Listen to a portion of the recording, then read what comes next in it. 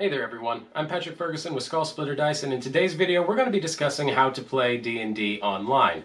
I, of course, like many people, think that tabletop games are meant to be played around a table with a lot of dice and snacks, but sometimes that's just not the case. One of your party members could be on vacation or something like that and want to tune in. All of you could just be far away and actually want to play a tabletop game together, or you could be social distancing on account of the current global pandemic. Good on you for doing so. We are in a golden age of online services and tools, and though the accommodation of an online session can be a bit of a hurdle, I'm going to go over everything you need to know in order to actually make it possible. The first step is to analyze your game group's needs in terms of translating the experience from in-person to online, and there's a bit more nuance to this than you might think. A DM who relies on roleplay might not need all the fancy bells and whistles that a lot of online services offer, whereas someone who has a more wargaming state of mind when they're DMing would probably rely on these kind of things. Either way, you definitely want to assess what your group is trying to get out of their sessions before you decide on how you're going to bring your sessions online. We've made a list of things that you'll probably need in order to translate your games to an online setting, but one that you're going to almost certainly need is a strong internet connection, and it's kind of hard to work around this, though possible.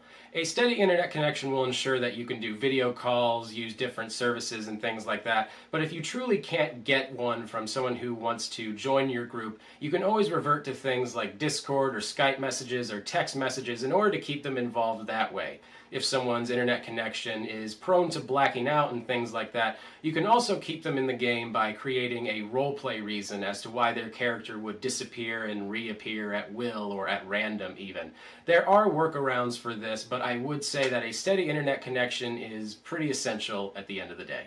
While you can technically get away with doing text messages for a lot of things, I have found that this doesn't work for most groups, for pretty apparent reasons, but the number one being that role-playing is kind of thrown out the window. So I would recommend voice chat to those groups. Voice chat gives you a lot of flexibility, you can keep a lot of people in at once, and I found that opening up a Discord channel just allows people to feel like they're all in the same space. This is something me and my Call of Cthulhu group do a lot, actually. Whatever method you choose, I definitely recommend giving yourself 20 minutes of time to make sure everyone's equipment and connection is up to snuff. And if I had to recommend a service, there's obviously Discord, like I said, and calling, but Skype calls usually work as well. I would just say steer clear of Roll20's voice chat service because I have found it rather unreliable, so I can't recommend it. Moving up from voice chat is video chat, and this is when you'll start to find a lot more options and features available to you. Some of the software options that you have may also have voice chat capabilities, such as Roll20, Skype, Google Hangouts, or Zoom, though Zoom is entangled in their own controversy as of late, so just do your own research on that. Video capability is a largely optional thing. Someone could easily join in as a voice channel and still have a lot of fun, even if everyone else is on a video channel. Just make sure to clear this with everyone in your group before you make online video a permanent installation of your sessions, as some people might not want to broadcast their faces while in the privacy of their own home. Something that a few groups may find useful is online dice rolling, but I don't think the vast majority of groups will. Unless there's a player in your group that's always rolling like nat 20s and stuff like that, I think rolling your dice at home and simply stating your result works just fine. But if you are a DM that's suspicious of that kind of behavior, there are plenty of options, and if you use things like virtual tabletop, that stuff's already built in, and you can also use things like Discord bots in order to get results that way. The point is, there are definitely options if you're a little incredulous of your players' results.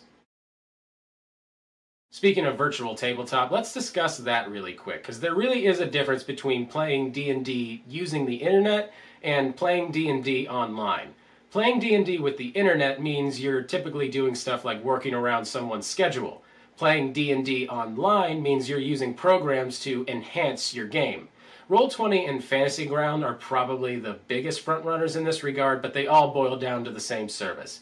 They provide a tabletop for you to adventure on in the digital realm. Really though, you don't need any of this stuff to play D&D. Many DMs play completely in the theater of the mind anyway, so stuff like miniatures and grid boards are things they don't even find useful, much less online services.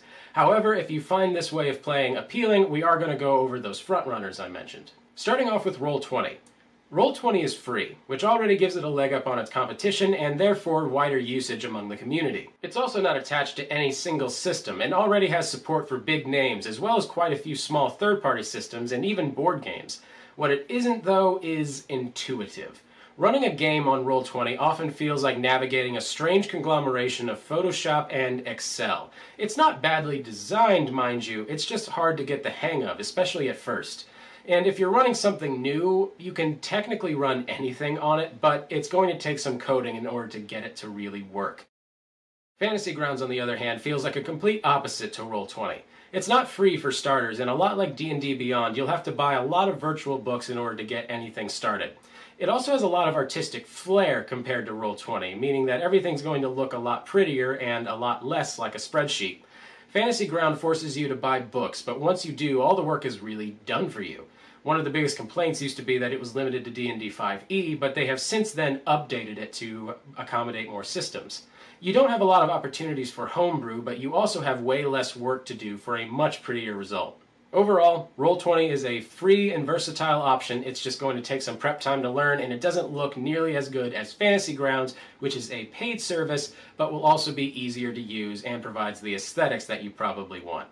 If you're having a campaign that's exclusively online and you're going to be playing that for the long haul, I say go Fantasy Grounds, but if it's a temporary accommodation, go Roll20. Let's quickly discuss calling in a player. One of the most common reasons to make any of the aforementioned online stuff work is to accommodate one player who can't make a session or two. I know I said video chat isn't that important, but it's a major thing when everyone else is in the room except for that one person. They could easily be forgotten because they don't have a physical presence there. Their voice could go unheard or their transmission drowned out by any number of things, laughter, noise, or just a bad signal. I recommend setting up something like a laptop screen or a tablet in a very prominent place so that they can see the entire group and the game board. This may seem like a lot of extra work, I get it, but I guarantee that that player will appreciate it and they'll feel a lot more included as a result. I've done this with my group plenty of times, and some of our favorite sessions included this adjustment so that we could all be there for the adventure together. So I can vouch not only for its viability, but also for its seamlessness. Honestly, the best advice I have on all of this is just to keep it simple. Once you've figured out the bare necessities, I recommend that you stick with them. Yes, it's really cool that you were able to add digital fog to your online game map, but if it took you an hour to figure that out, I promise you it was not worth it. Pacing is utterly important in a D&D session, and it's even more important when you're wrangling a bunch of people over the phone, over voice chat, over video chat, when they're naturally more inclined to become disengaged with the story and the game itself. So keep things moving once you figure it out, talk to your players, figure out what they want out of the sessions and stuff like that, and just stick to it.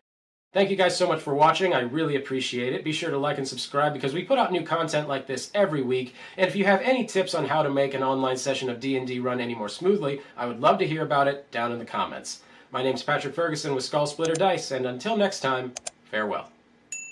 Thanks for joining us. Don't forget to like, comment, and subscribe so you never miss out.